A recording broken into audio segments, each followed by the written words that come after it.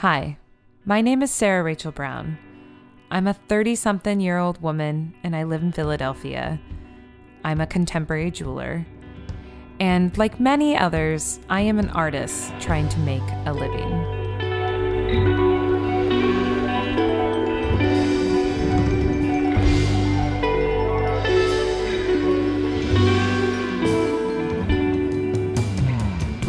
On this podcast, I am going to broach the subject of value. I'll be talking to studio artists and performers, educators and administrators, and anyone else attempting to combine their creative endeavors with how they get a paycheck. There's a phrase I use, and to the cat lovers out there, don't take this personal, but it goes, there's 1,000 ways to skin a cat. Another version, dating back to 1854, went, there are more ways than one to skin a cat. Roughly meaning, there are several ways of achieving an aim. The past few years, you could say I've been trying things out. I tried teaching for the first time. I dabbled in the craft show life. I dabbled as an arts administrator. I spent a year at a residency and focused solely on my studio practice. I moved to Philadelphia to try out the East Coast. I spent last summer in Maine to see what it would be like to run a retail gallery space. And currently, I'm learning a whole new skill set and incorporating all this previous experience into my new job, which I love, but is proving a challenge in terms of, keeping up my studio practice on my nights and weekends. I'm sure that is a familiar story to many of you. All this to say, there are indeed 1,000 ways to skin a cat, and even more ways to have a career as an artist. Take, for example, today's guest. He has 3 degrees. He went to grad school and received his MFA in fibers. He keeps up a studio practice and exhibits work. He finds time to teach workshops at places such as the Penland School of Crafts. But these days, Nick DeFord devotes most of his time to his position as programs director at the Aeromont School of Arts and Crafts. He is a busy guy, but truth be told, mention The Simpsons, Lost, or Harry Potter, and there is no doubt he'll take the time to have a quick chat with you. So, what exactly does it mean to be a programs director? Don't worry, we're going to get to that. So please welcome today's guest, Nick DeFord. I once didn't record. No, I recorded, but somehow I didn't save right. In that interview, I went to edit it and it was just gone. And that was embarrassing. So it's been a good time. So, Nick DeFord. Yep. Hey, it's nice to see you. Hey, thanks. Nice to see you too. Your beard is looking very wizardly. Thank you. I feel like that. I wrote on Instagram like different beard levels, and I feel like I'm getting to like 20s Dumbledore at this point. Oh, yeah. Yeah. When do you think you're going to cut it off? At this point, never. I don't know.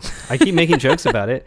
Dana seems to be fine with it. Like, I'm like, let's just see how long it gets to the point that I can almost get to the little... the ponytail? Yeah, like a holder. My dad used to do that. He was also like a really fat old biker. So you're going in that direction. Well, it's something. Yeah. I mean, I've definitely gotten past the stage of itchiness. So now it's just, I want to see. Now it's curiosity. Now it's smooth sailing. It's red. It's red. You have a red beard, which is awesome. It's red peppered with, for those of you listening at home, it's red peppered with white and gray now. Mm-hmm. It's looking good. Like. Yeah. Yeah. It makes you look, I mean, in a positive way, a little demonic. I'll take that. Yeah, totally. I figured you'd enjoy that. Yes. So Nick, we are at Pentaculum, which is great. And when this interview airs, I will have already aired the interview with Jason Burnett. So the listeners should know all about what Pentaculum is. Okay. But a quick rundown. It is a 1-week invitational residency held at Aeromont School of Art and Crafts. I mean, and now it's Aeromont School of Arts and Crafts function. Mm-hmm. Whereas before, when it started with Jason, it was him renting it from you. Correct. And you guys absorbed it. Yes. I like that. That's a nice way to say it. And this is my 4th year being here. Yeah. And I met you because of this. This is when I first... Yeah. Yeah. Yeah, that's correct. Yeah. Yeah. So I've known you for 4 years now. Mm-hmm. That's pretty cool. Mm-hmm. And what is your official title here at Arrowmont? Because you work at Arrowmont full time. Yes. So I'm the program director at Arrowmont. So all the programming at Arrowmont is sort of under my purveyance, although I don't always have direct management of that because I have some employees who handle some other things. But to very briefly summarize, I hire all the instructors for our national workshops, and then I oversee programs in both our gallery and exhibition programs, but also community programs. So basically, if art is somehow happening at Arrowmont through Arrowmont, then I'm overseeing that happen. I mean, that seems like a pretty cool job to be able to hire the instructors. It is. It's pretty fun. Yeah. I'm like, what? That is the best job ever. Yeah. And then I've always been curious about that, like at Haystack and Penland and Arrowmont. I know Leslie Noel, who does your job at Penland.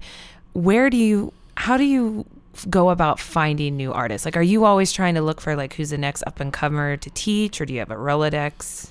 Well, that's a pretty good question because I think a lot of people, one of the things about Pentaculum, which I don't know if this was discussed or has been discussed yet, is Pentaculum always brings in new artists each year. So there's a certain amount of discovery that the coordinators can go out and do.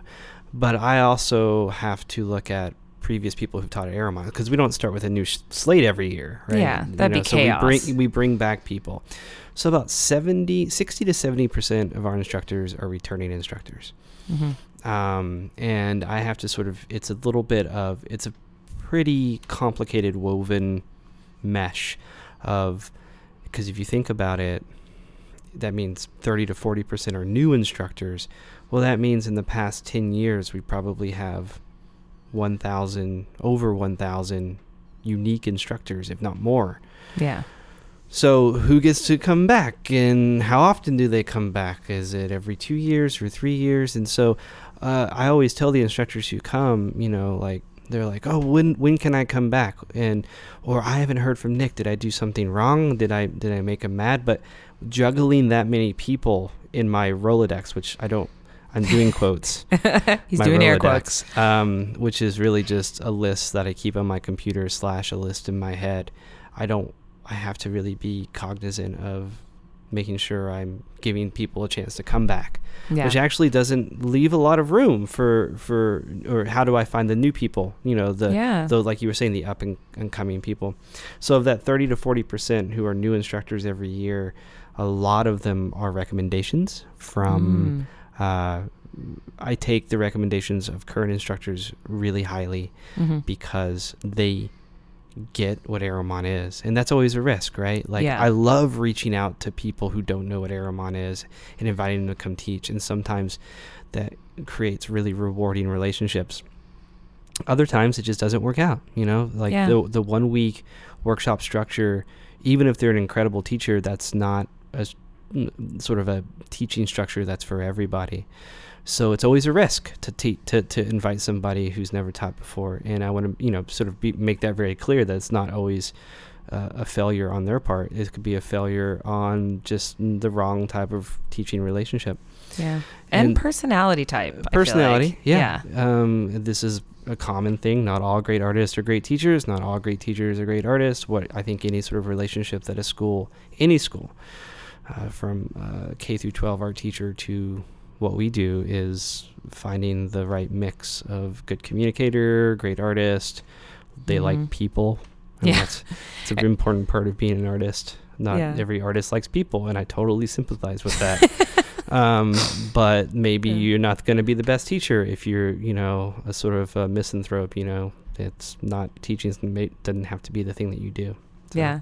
And I think also for craft schools, you could also teach at a university, but that might not make you the right person to teach at a craft school. Exactly. I feel like it's a whole different beast. It is. Like it's like running a marathon.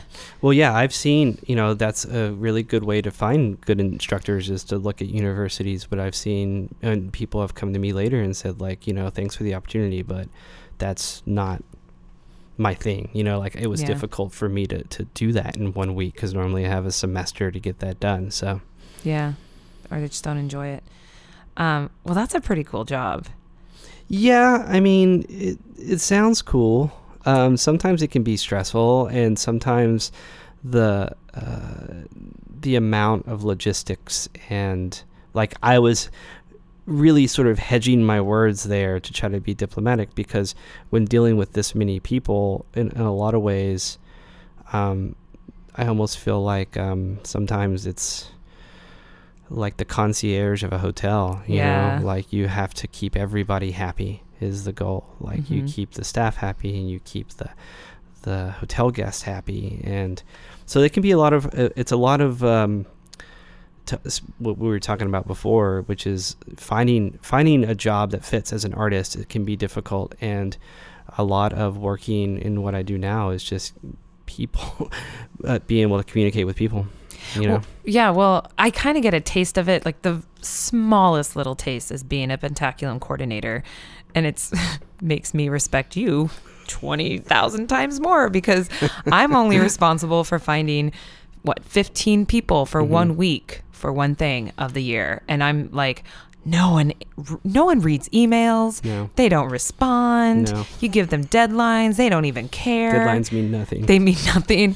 And then I had a little taste of putting out a fire, so to speak, this week. And it was just one little thing. And I was like, hey, this must be like your life all the time. And you're like, yeah. And I'm like, I don't envy you. Yeah, no, it's a lot of that. It's a lot of putting out fires. And I think we could be a little bit honest here. Like, I mean, artists are notorious for not always being the most organized.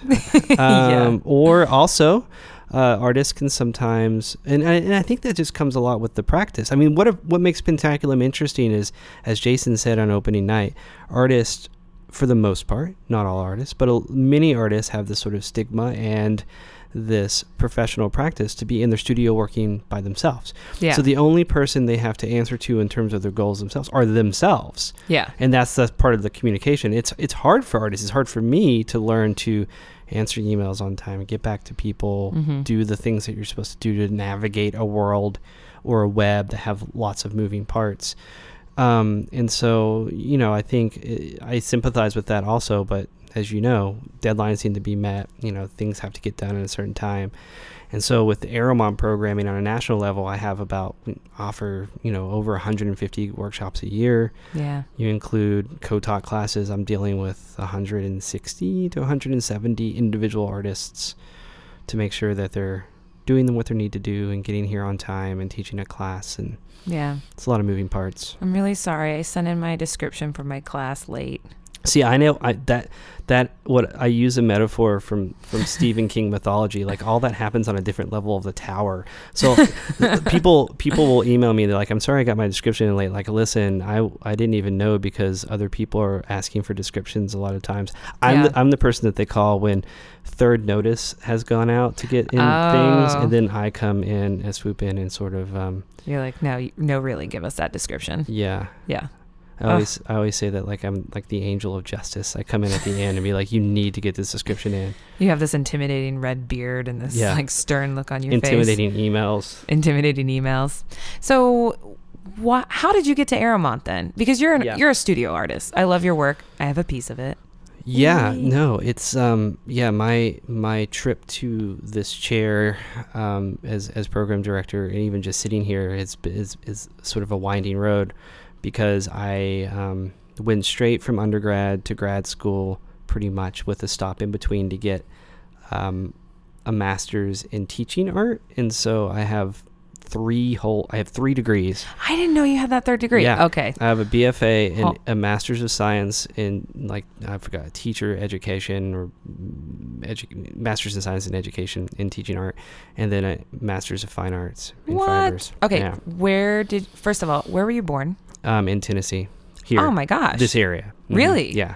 Wow. Why do you say that? I just didn't realize that. This truly is your home base. Yeah. This area. Yeah. Okay. Yeah, I grew up in Knoxville. Oh, you did? Mm-hmm. Are your parents in Knoxville? Around the area. Okay. They sort of like left and sort of come back. But yeah, my family's in East Tennessee. Because you work in Gatlinburg, but you commute from Knoxville, which is like 45 minutes away. Mm-hmm. No one wants to live in Gatlinburg. I guess some people do, but some people not do. Me. Yeah, I wouldn't want to either. It's just a lot of nothing against Gatlinburg. It's just a lot of tourism, and it's very transient in some ways. Yeah, and I would say that like people, there are really good reasons to want to live in this town or in this region, and I think mainly it's because it's next to the national park. Yeah. But I am not an outdoors person. I'm Yeah. like a city mouse, and so like I've not even been in the national park really since I took this job. Oh my God, that makes me feel so much better because I got the residency here, and I remember moving in, they like left us a map of all their favorite trails and all the things. I didn't do a single hike. I've gone like in the periphery of the park to take like watercolor classes there or whatever, but I've never been on a hike since I've moved back here. My first walk, I saw a bear and I turned around and almost started running, and I was with Sky, the other resident. She's like, nope, do not do that. Like, they will chase you. And I was just like, hell no. Like, I'm not going on a walk and seeing a bear by myself again. So where did you go to undergrad? So I went to undergrad at University of Tennessee, which is in Knoxville. So like I was completely just sticking around home kind of person. Just went to the nearest state school. Was that because it was cheaper? For me, no. Oh. It's a long story, but I was like 2 points away on my ACT from being able to get a full ride. So no, it wasn't any cheaper. I mean, I guess it was cheaper than like going out of state. Yeah. But I'm pretty honest about my past. I think I just chose it because it was easy. Yeah. It was an option. It was there. And I tell the story. It's kind of a goofy story. Like, I was totally unprepared for college. Like, you went in during orientation and they're like, well, tomorrow you're going to split up by what you want your major to be. And I didn't even know I was supposed to decide that yet. I didn't know what was going on. So I was like, I kind of like art. Art's okay, I guess. And so I went with the art people, and the advisor set us down. I'm like, well, what do you want to do? I'm like, maybe illustration. I like drawing, like illustration, like a cartoonist. They're like, we don't have that. How about a drawing degree? I'm like, yeah, that sounds great. And they're like, what are you going to do with that? And I'm like, oh, these are a lot of questions on my first day. I'm like, I don't know. And they're like, maybe you should get an additional certification in teaching. I'm like, that sounds great. And from like that one moment, my next 5 years were largely planned. And I just went that route, like kind of what they told me to do. And on that course, I figured out that there were other things that I was interested in. Like, that's how I got into fibers, is because my third year of drawing, I'm like, man, I don't even really like drawing that much. I mean, there are parts of it I like, but I was really inspired by the sculpture classes I took. Well, I guess how would you describe your artwork, like your creative practice? We didn't say that. So I do mostly embroidery, hand embroidery on paper, like found objects. So I take found objects and I stitch into them or embellish them with beads and sequins. So it's a fiber practice, but one that I kind of came at. I always said that I was a drawing major with sculpture envy. Because I didn't have that kind of exposure in my high school art classes that you can make. I didn't know that you could make art out of anything that you wanted to, you know? Yeah. I think I thought art had to be drawing and painting and like marble sculpting, you know, whatever they teach you. I completely relate to you in that. Yeah. Whatever they teach you in high school, which is like looking at Renaissance art in Van Gogh and all this sort of stuff. And then I get to college and I take my sculpture class with this, you know, my TA, who is like, hey, your next assignment is go find some trash by the side of the road and make art out of it. And I'm like, we can do this? Like, that's a thing? I didn't know we could do this. And that's when I found like what I guess you would consider my voice, like what I naturally begin to wanting to do, which is I love finding things. I love collecting things. I like small, meticulous mark making. And eventually this just developed into fibers, into stitching, and what sort of a fiber practice. And that's when I decided I wanted to go to grad school, finding a fiber program that I could go to. But you didn't do that. So you graduate. Well, see, all of the teacher ed program was all one. See, that's the thing. It was one program. Oh. So you got that master's as part of it, because you have to have a master's. Well, you don't have. I think you sort of had to have a master's to teach. It was like an extra year to get your master's in teaching at UT. So that was already. So by the time I was like, I might want to get my MFA, I was already into this teacher ed program, which I enjoyed teaching, and I enjoyed all part of that. But then I went straight from that for me, it was a 6-year program, because it took me 5 years to get my BFA. 6-year program straight from there to get my MFA. So I was in college straight for like 9 years. I could be a doctor right now. Instead, you're working at a nonprofit. I know. But okay, so that's crazy to me, because I've made comments on this before. and there's no right or wrong way to do anything. And my opinion is just my opinion. But you didn't take a single break in between school. Like, did you literally graduate and that next fall start another program? Yeah. And I would not recommend it. I mean, it's the same thing. Yeah. Like, no, that was not the right move. Okay. Because I feel like that's so intense. Because people do ask me for advice now, Yeah. right? Like both former students, but also people who come through Aeromont. And some things they ask me, like, do I need to go get a grad degree? My first answer is no, you don't. Absolutely need to get a grad degree. Yeah. And I'm not saying that they're bad, but you should just know why you're getting them. And I didn't know. I like me going to get my MFA was probably threefold. Like, one, I thought it looked cool. Right. That's fair. I mean, like, it was, right? You when going to undergrad and seeing all the TAs and like the grad students, and they were cool. Yeah. They looked cool. I learned a lot from them. I wanted to be that. Absolutely.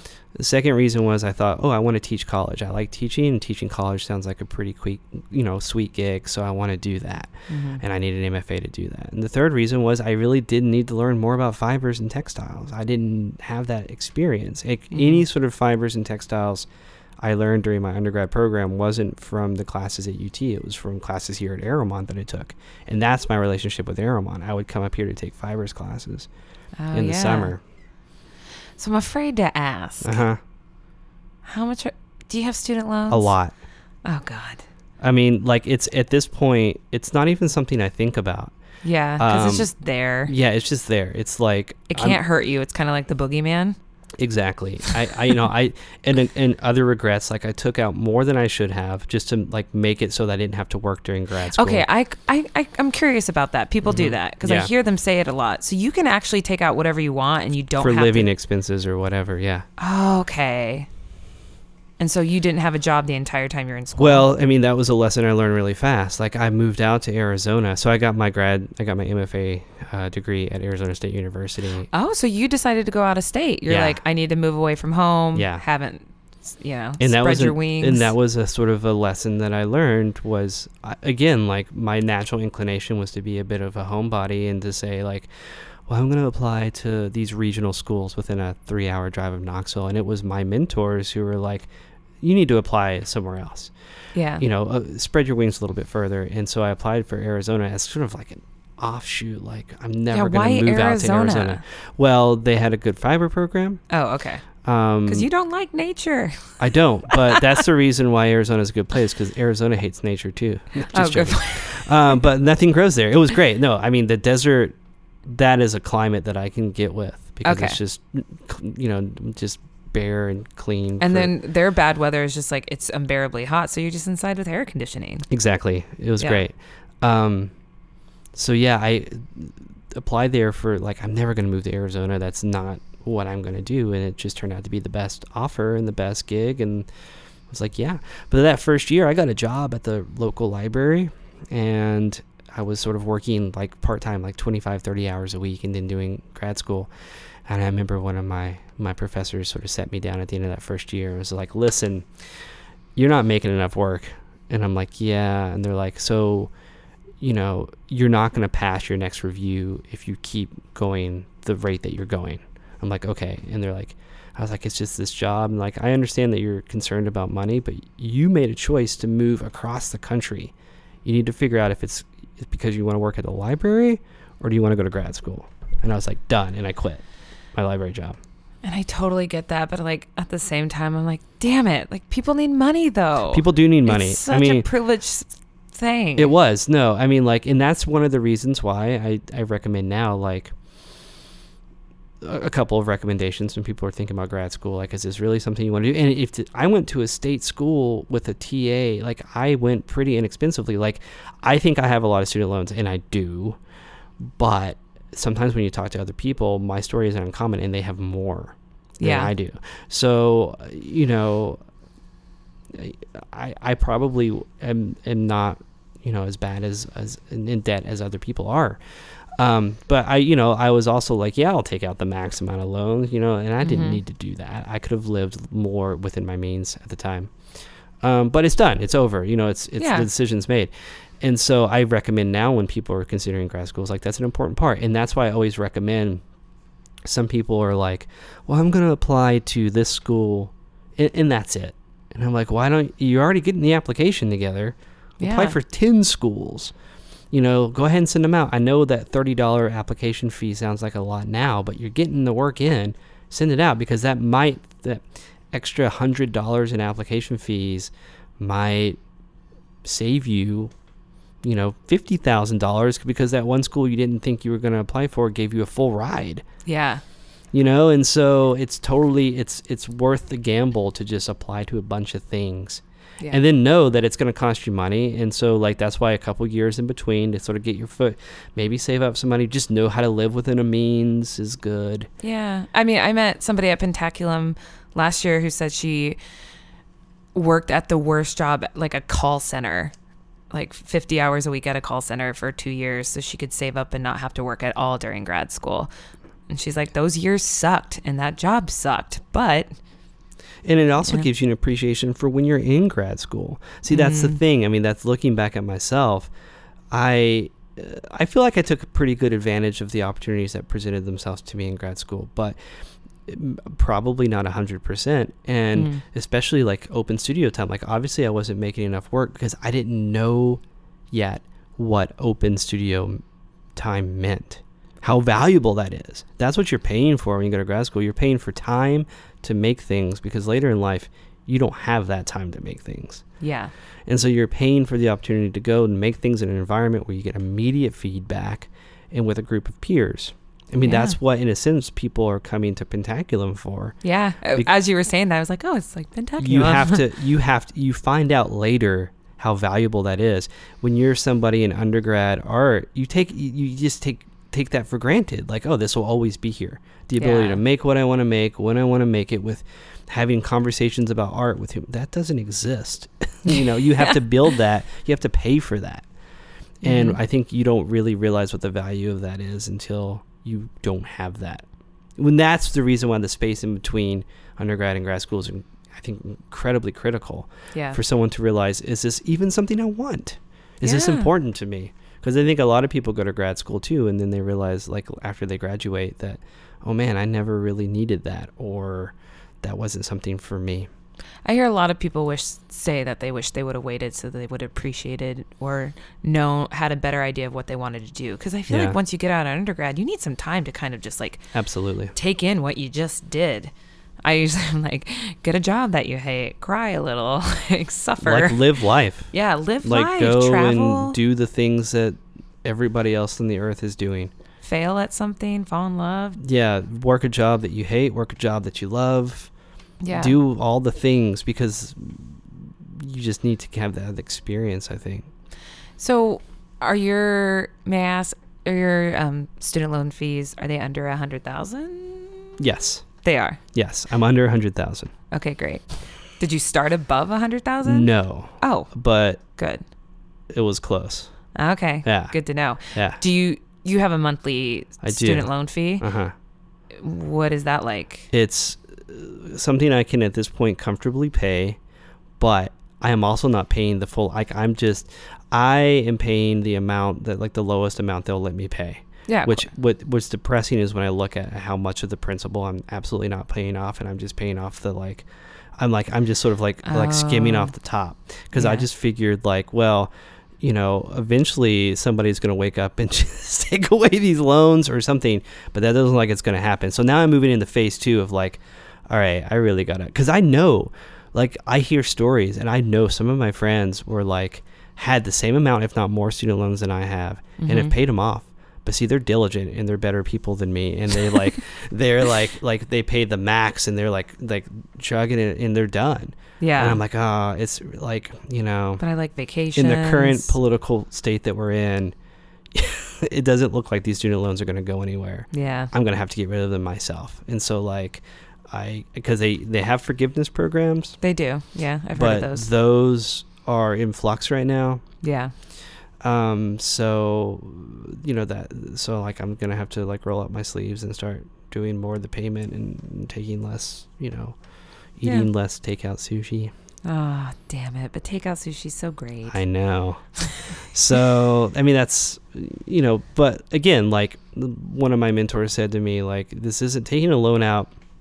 Another reason why I don't let this keep me up at night anymore is because, even though it's a significant amount, You take a loan out on a house, you take a loan out on a car, you don't pay that, they're going to come and repossess the thing that you bought, but you can't take away my degree. Like, it's mine. My knowledge and my experience, I earned, like, that's it. Yeah. Like, I know I can't default on the loan, and there's a lot of other, like, hoops, but, like, that's it. Like, I own this now forever. Yeah. So if it takes me forever to pay it off, or if I still have it when I die, and it got really morbid fast, but it's worth it, right? Because I'm doing what I want to do. So, hey. Silver lining. Yeah. I mean, like, people don't sit around and their mortgages don't keep them up at night because they live in a house they want to live in. Yeah. And these student loans don't keep me up at night because I'm doing what I want to do. So you touched on something, the value of, or like having that experience, right? Like the time to make things and not really realizing it when you're in it, like how actual valuable that is once you get to your degree and moving on.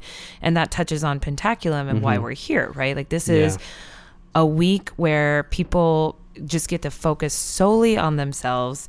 I always tell people, I think in the beginning I was like, oh, well, what if all the participants, made a piece and we had an exhibition afterwards, or we published a book tied to Pentaculum or something like that. And then I was like, no, because once again, that would just be putting an expectation on this week. And I think the most valuable thing of it is that if someone wants to come and experiment and not actually make anything, I don't want to take that away from them. Absolutely, yeah. But the other thing is that, some people are like, well, Pentaculum's expensive. And I'm like, okay, well, not that expensive for what you're getting. It's not, I mean... And we work hard to keep it cheap. We do work hard to keep it affordable. I think it comes always... And you look at anything experience-wise, right? Like, let's just take an Aeromont workshop. And a lot of our students come... A lot of people come to Aeromont for different reasons. But ultimately, if you're coming and you're... an adult, which all of our students are adults, it's like a vacation. You have to take vacation time to do it, right? Yeah. Or I'll take this on a more personal, like I work a full-time job. I work 40 to 45 hours per week. I have vacation time. What am I going to use my vacation time for? Like, what am I going to take off work to go do? I'm going to pay for it no matter what, right? Yeah. Like, I'm going to go to take a trip to a place I've never been to before. I'm going to go to an amusement park. I'm going to go to take a class at Aeromont or whatever. An Aeromont class isn't going to cost more than a trip to a big city or a trip to Disney World. It's going to cost significantly less than a trip How much to Disney does a workshop cost, like over the top of your head? So tuition for 1 week is around $500. If you want to do an economical stay on campus, what I always tell people is, depending on the class and the materials, it'll around $1,000 is what you want to plan for a week. But that covers your stay, your activity, 3 square meals a day, and then your food, which on the whole, a week's vacation for $1,000 isn't too bad. Yeah. And Pentaculum, if you're doing it again on the economic price of where you choose to stay, is half of that. It's around $500, Yes. Mm-hmm. which I think is incredible. It is. Because that's your studio fee, that is your housing, and that is your food. I think the only thing we don't cover is 2 dinners through the week. Correct. Because we found that people want to go out to dinner at some point anyways. Yeah.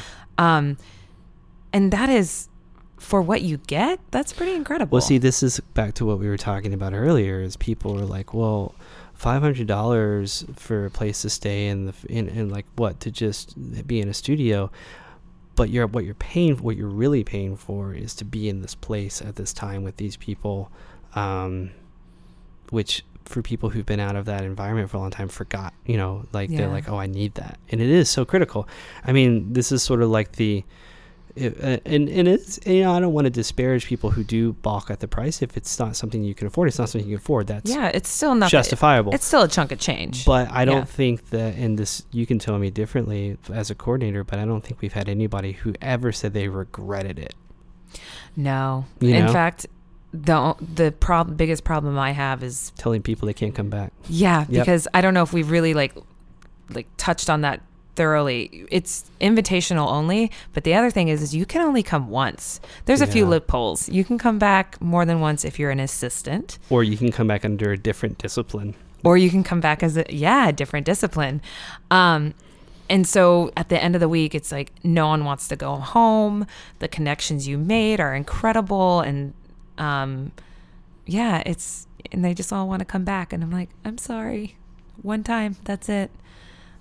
So, I mean, again, and my wife Dana and I were talking about this, like, think about hobbies that people have. Like, sometimes we'll guilt ourselves and like, well, maybe we shouldn't go to, like, for instance, I know you're going to, my wife and I love the Wizarding World in Orlando, and I'm not getting paid to say this by Universal Orlando, but we're thinking about, like, is this something we should do every year? Oh And my God, we talk ourselves out yes. of it sometimes because you look at the ticket prices, we're like, oh, that's so expensive. Oh, we can't do that. But you look around you and think about all the things that people spend money on. Mm-hmm. Records. Yeah, I spend a lot of money on records too. But like, think about like football games, like an NFL football game. Like the tickets to those are like in the hundreds, and that's it's like $200. It's like 4 hours. Yeah. If that. It's crazy. And so again, like we're talking about, anything seems expensive to somebody who's not interested in it. Yeah. But if you're interested in it and that money's worthwhile for you, then it's totally worthwhile, whatever it is. Like, not to get maudlin or anything, but like, you only got one life. Oh. And that's the other, like, I mean, I can lay awake thinking about my student loans, but honestly, like, I hate myself because I have to say that phrase so much. I was like, you only live once, but it's so true. It is so true. And I struggle with that so much because I had both my parents kind of are passed away already. And that really brings that into perspective of you. Because I feel like you think everybody's going to live forever. And once you get closer to death, you're like, oh, never mind. I'm going to spend $200 to go play pinball on the Jersey Shore and stay the night and not even think about it. Yeah. Yeah. Because money, you can't take it with you. Again, and there are other, this isn't a catch-all, right? Like, Yeah. if you have kids and you're responsible for your children and maybe you don't want to leave them with like nothing, like, I get it. Yeah. But I don't have any kids. And like, so like, what's going to happen? Like, if I'm not going to use my money, it just disappears. I mean, I'm assuming that, like, God, this got so dark suddenly, but like that, like, something's going to happen and take me and my wife out at the same time. I obviously want to leave money for, my cat and my wife, but like, otherwise, all of this is to say that, like, because so much of this has been talking about sort of really pragmatic things about what to spend money on, and is school worth it? Is this worth it? And again, that's why I always like, I'm really careful when somebody's like, is grad school worth it for the price? I'm like, it is if you know what you're paying for. Yeah. Like, going to Universal Orlando isn't worth it if you don't know why you're going. Yeah. If you know why you're going because you're a big fan of a ride, or you want to, then it's totally worth it. Is going to take to Pentaculum worth it for the money? It is if you know why you're going. Yeah. Nothing is worth it if you don't know why you're paying for it. Yeah. Right? That's a good way to put it. Yeah. Like, if you don't know why you're paying this amount of money, and you don't know what you're going to do when you get there, if you don't really kind of know, then you're always going to question if it's worth it. And so this is the same with grad school. Like, that's why you need a break in between, because you need to know why you want it. Yeah. See, that's what I gave those reasons why I wanted to go to grad school. And those were, I can knock off why those were silly reasons. Yeah. Like being a grad student, well, it is a little cool, but ultimately it's not cool. And you're only there for a short amount of time. It's like being a high school, quarterback. Like, honestly, I still think it's kind of cool. It is cool, but because like, I've never gone and people are like, I'm in grad school. I'm like, oh, it looks neat. Yeah. Yeah, it does look neat. And you do feel a little cool, but it wears off. Like I said, it's like being a high school quarterback. It does feel cool, but then it's over. Yeah. And then it's done. And then this other thing is like, well, I need to learn fibers. And I did, but I could also learn fibers from being a work study at Aeromont. I can learn fibers from online YouTube videos. I can learn fibers other places than spending the amount of money. And I wanted to be able to teach. Well, I'm not teaching at a university right now. Yeah. So I was like, all those reasons were very superficial reasons at the time. Not bad reasons now, but I didn't have enough time to really consider why those were important. Or to use them wisely, I guess. Yeah. So if someone wants to come to Aeromont, the thing I do love, okay, so Aeromont is a nonprofit. Mm-hmm. Let's just say that right there. I don't think we really talked. I was like, how much money do you make? Yeah. Pick a box. No, really. How much money do you make? Pick a box. Where are my boxes? Okay. Box number 1 for your position, program director at a nonprofit. Mm-hmm. 15 to 20, 20 to 25. Keep going. 25 to 30. Keep going. 30 to 35. 35 to 40. 40 to 50. 50 to 55. 55 to 60? Yes. Thank God, because you do so much. Does that include benefits? Yes. 401k? Yes. Yes. Okay. Awesome. I will say, I feel very fortunate to have this job. And when I started this job, I started on the bottom side of those boxes because I came in as a program manager. So I was very fortunate to be offered the position that I'm in now and so forth and so on. So, and that's something good to know too. Like, you didn't just walk in here and are like, I got this job. Like, you got a lower position at this institution and you've worked your way up. Correct. Mm-hmm. Yeah. Yeah. So, and it was, as I mentioned, I thought I was going to teach college and like a lot of people who get their MFAs think. And I did teach at the university for a couple of years as a lecturer, but then that contract dried up, and then Aeromont was hiring. And nonprofit arts management was not something I ever really considered. Mm-hmm. But now I've been doing it for 5 years, almost 6 years. So keeping options open is pretty important. And something that, I'm not terribly bad at. I mean, there are days sometimes I look around and I'm like, oh my, what am I doing? How did I get here? Like a Talking Head song, like, oh, what is happening? And am I even doing this right? But I don't know. Yeah. Most days you're happy? Yeah. That's good. I mean, no one's going to be happy every day of their life. Oh, no, it's a lying. job. Like we talked about how fun it sounds, but that's because you think that any job sounds kind of fun. Being a shrimp fisherman sounds really fun because you get to be out of sea but you don't ever think about all the other things that come with it, right? The actual work that goes into it. So yeah, of course. And I definitely treat my job as a job, and I remove myself from it at the end of the day and go home and have hobbies and lives and things like that. I think that's important too, because I think there's a culture around places like Penland, and Aeromont. Penland more so because it is so isolated that people that work there literally have to kind of live near it, and their only social circle is kind of Penland.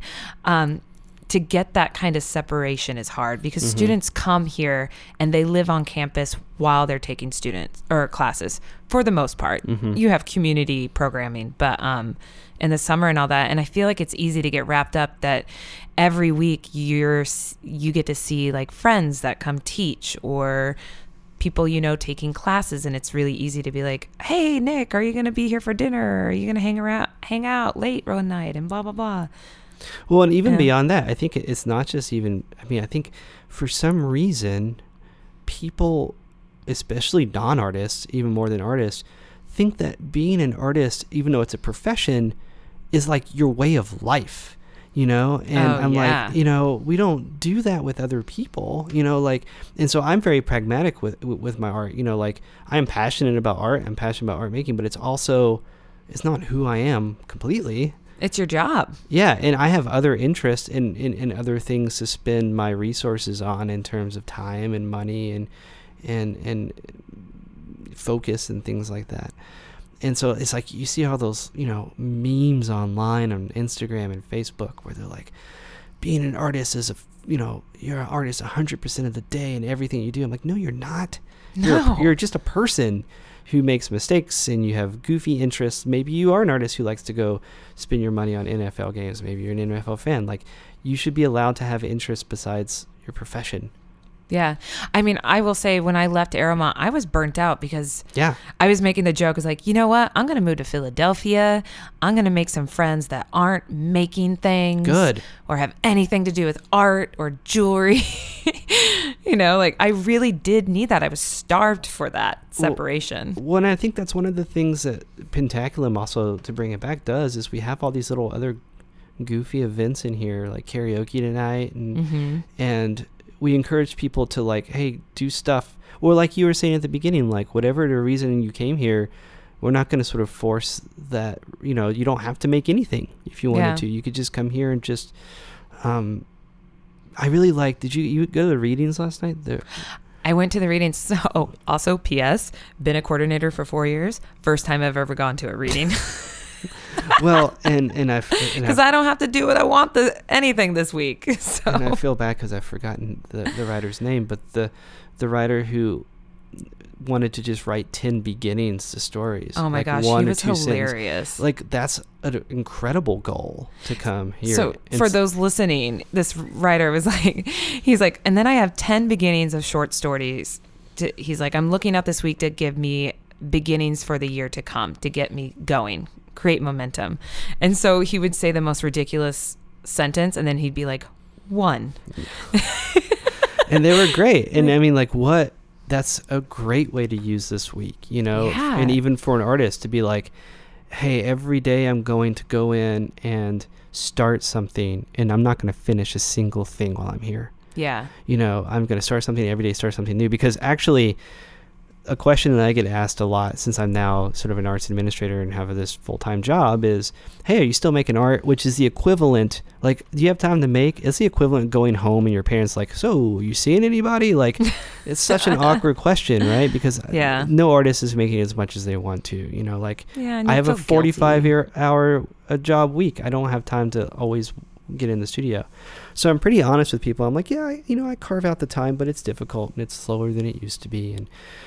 And I always say the same thing, like, what I miss the most about my studio practice is being able to make terrible artwork, which sounds really conceited when I say it out loud, but like the ability to make something to explore, because of those 10 stories that he started, maybe only one gets written all the way. Yeah. But you have to have these little avenues of exploration, or else what happens is, if you only go in with the expectation I'm going to start something and finish it and it's going to be great, that's when you get stuck in a rut. Yeah, and you never finish the piece. Stuff, or you just make the same thing because you don't have time to mess up, because you're putting the pressure on yourself to, like, I have to make this and finish it because I have to sell it or put it in the show or do whatever. It has to be successful, that you never make something that's potentially bad, which is also potentially great. Like, you only make process as an artist from exploring, and exploring means taking dead ends, you know? Yeah. I mean, my spiel when artists get here is like, hey, if you don't come in till afternoon, that's fine. I let them know. It's like, if you want to leave and go have a beer at 2:00 in the afternoon and not come back to the studio the rest of the day, I ain't judging you. This is not a competition about who's working the hardest and staying in the studio the longest. Like, but see, that attitude is really out there. Yeah. Right? Oh, that attitude is suffocating. Like, who at craft schools, at grad schools, at your local pottery center, like, who's making the most? Who's getting the most done? Oh, you're taking a break to eat? I don't even eat anymore. My art feeds me. I rolled my eyes. You can't see it, but, like, it's that kind of over romanticization of, like, how art works that really, like, and it's like, it's not me. I want people, and I try to tell the residents this too, when the residents come in, it's like, you have to plan for yourself. Like, you can't, especially, it's really, I know it's hard here, and maybe you can verify this or not, like, having the place where you work and the place that you live all in one, 200-yard perimeter is exhausting. Never again. I mean, that was my life for 3 years, 2 years at Penland and 1 year here. And I didn't realize how much of a negative impact it was having on me until I got to Philly and then did the dumbest thing ever, which was also overstimulated, like, completely too social in these environments. So then I went from that to complete isolation, and I put my studio in my spare bedroom in my apartment that I lived by myself, which was just the pendulum swinging the other way terribly. So I'm the happiest I have been in years because my studio is in a complex that is a 20-minute walk away from my house. It kind of goes back to what we were saying, like, the reason why you need a break between undergrad and grad school is because you just need to, don't forget to just live your life. Mm-hmm. Like, if you want to have that beer at 2:00 in the afternoon, here, you can do that. Well, I mean, I guess maybe you could go do that in whatever job you have, but, like, you can just live your life, and you sometimes forget, like, what do I just do when I don't feel the pressure to do anything? Yeah. Yeah, I have a lot of our hobbies. Like, I miss being in a band. I want to do that again. You should do that. It was nice. Like, I need something else besides jewelry. Honestly, the podcast is really making me a lot happier of a person. See? Yeah, because it's not me in the studio. I enjoy this so much. Well, and again, you had to, at some point, you took a risk to say, like, I'm going to try this thing that I don't do, and you found, but if you had never taken that risk, you would have never found this. It's true, and it was scary, and I did it. Yeah, it's always, But then also there's people that are, I've lived with people at craft schools that are that person. Like, they eat, sleep, and breathe the studio, and they're 100% happy, and that's all they want to do. But I don't know. Maybe they're not being completely honest with me. I think so. There are some people who, I mean, and again, like, I think like different strokes for different folks, right? Yeah, like absolutely. But I think that the key is being honest with yourself. Like, do you need to, like, are you doing that because you just do that? Or are you doing that because you feel like you're keeping up with the Joneses, so to speak? It's true. Are you doing that because you think that it looks cool, or that's what artists do? Because not our artists work like that. You know, it's interesting. This type of work, like especially being a working artist, is so different from somebody that has a job like 9 to 5, right? Like, how do you quantify their success or their productivity? Yeah. But ours is like a tangible, physical object. And it's like, how much did you make last month? You know, but somebody else that does a different type of job, you can't quantify it in the same way. Yeah, I mean, yeah, I guess only by, like, kind of what we were doing earlier, like, you quantify it by salaries and promotions, and you know, if obviously they're not doing their job, then they would get, you know, fired or demoted or whatever. But as an artist, like, it's trickier than that, you know. I mean, I guess you could say you're not being successful if you're not getting in shows, but how many shows a year should you have? How much work should you sell? It's all arbitrary. It's all, there's always going to be someone more successful than you. There's always going to be someone less successful than you. So you have to set the parameters of your own success, which is hard. It's hard. So here at Pentaculum, we try to, just you do you. Encourage that, and hopefully have people find what it is that they need to do. I loved my first year. This taught me that, doing this job. One of my artists, I invited this artist that I deeply respected and love her work, and she casts and she fabricates and whatever. And I was like, oh my God, I get to watch her making this work this week. And she rolled in and was like, I think I'm going to try to teach myself how to do watercolor on enamels or something like that. And I was like, but what? Wait, what? And I don't think she finished anything that week. Maybe she made some samples. They weren't that successful. It didn't, and that taught me so much from my own expectations of the people that I get to invite to be here. Is don't put any expectations on them, and they're the most successful artists here are the ones just chilling and taking some risks. Yeah. Or I did have one I loved a couple years ago. Sarah Holden came and she had a baby. The first year I invited her, she was pregnant, but she was keeping it a secret. And so she's like, I can't make it, but don't tell anybody I'm pregnant.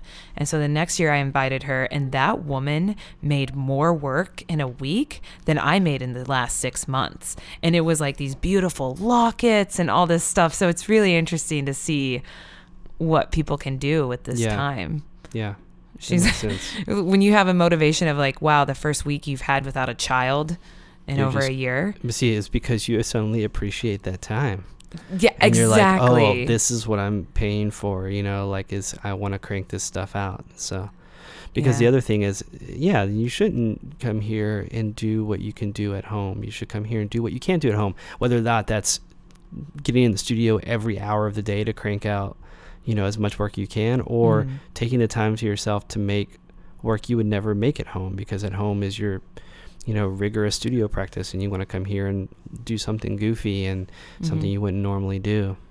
I always ask my students, no, not my students, oh my God, my participants, what their studio needs are. And a lot of them, we also encourage collaboration, go to the print studio if you want to use this thing, or go to the wood studio. And I really like that.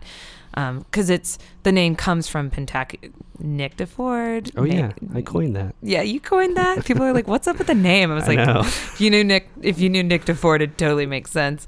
But yeah, the 5 studio crossover, collaboration was a big part of our initial mission statement. Well, and it was also we were just trying to find a word that no one else is going to use. Yeah. Do you remember the first year, the hashtag? I wonder.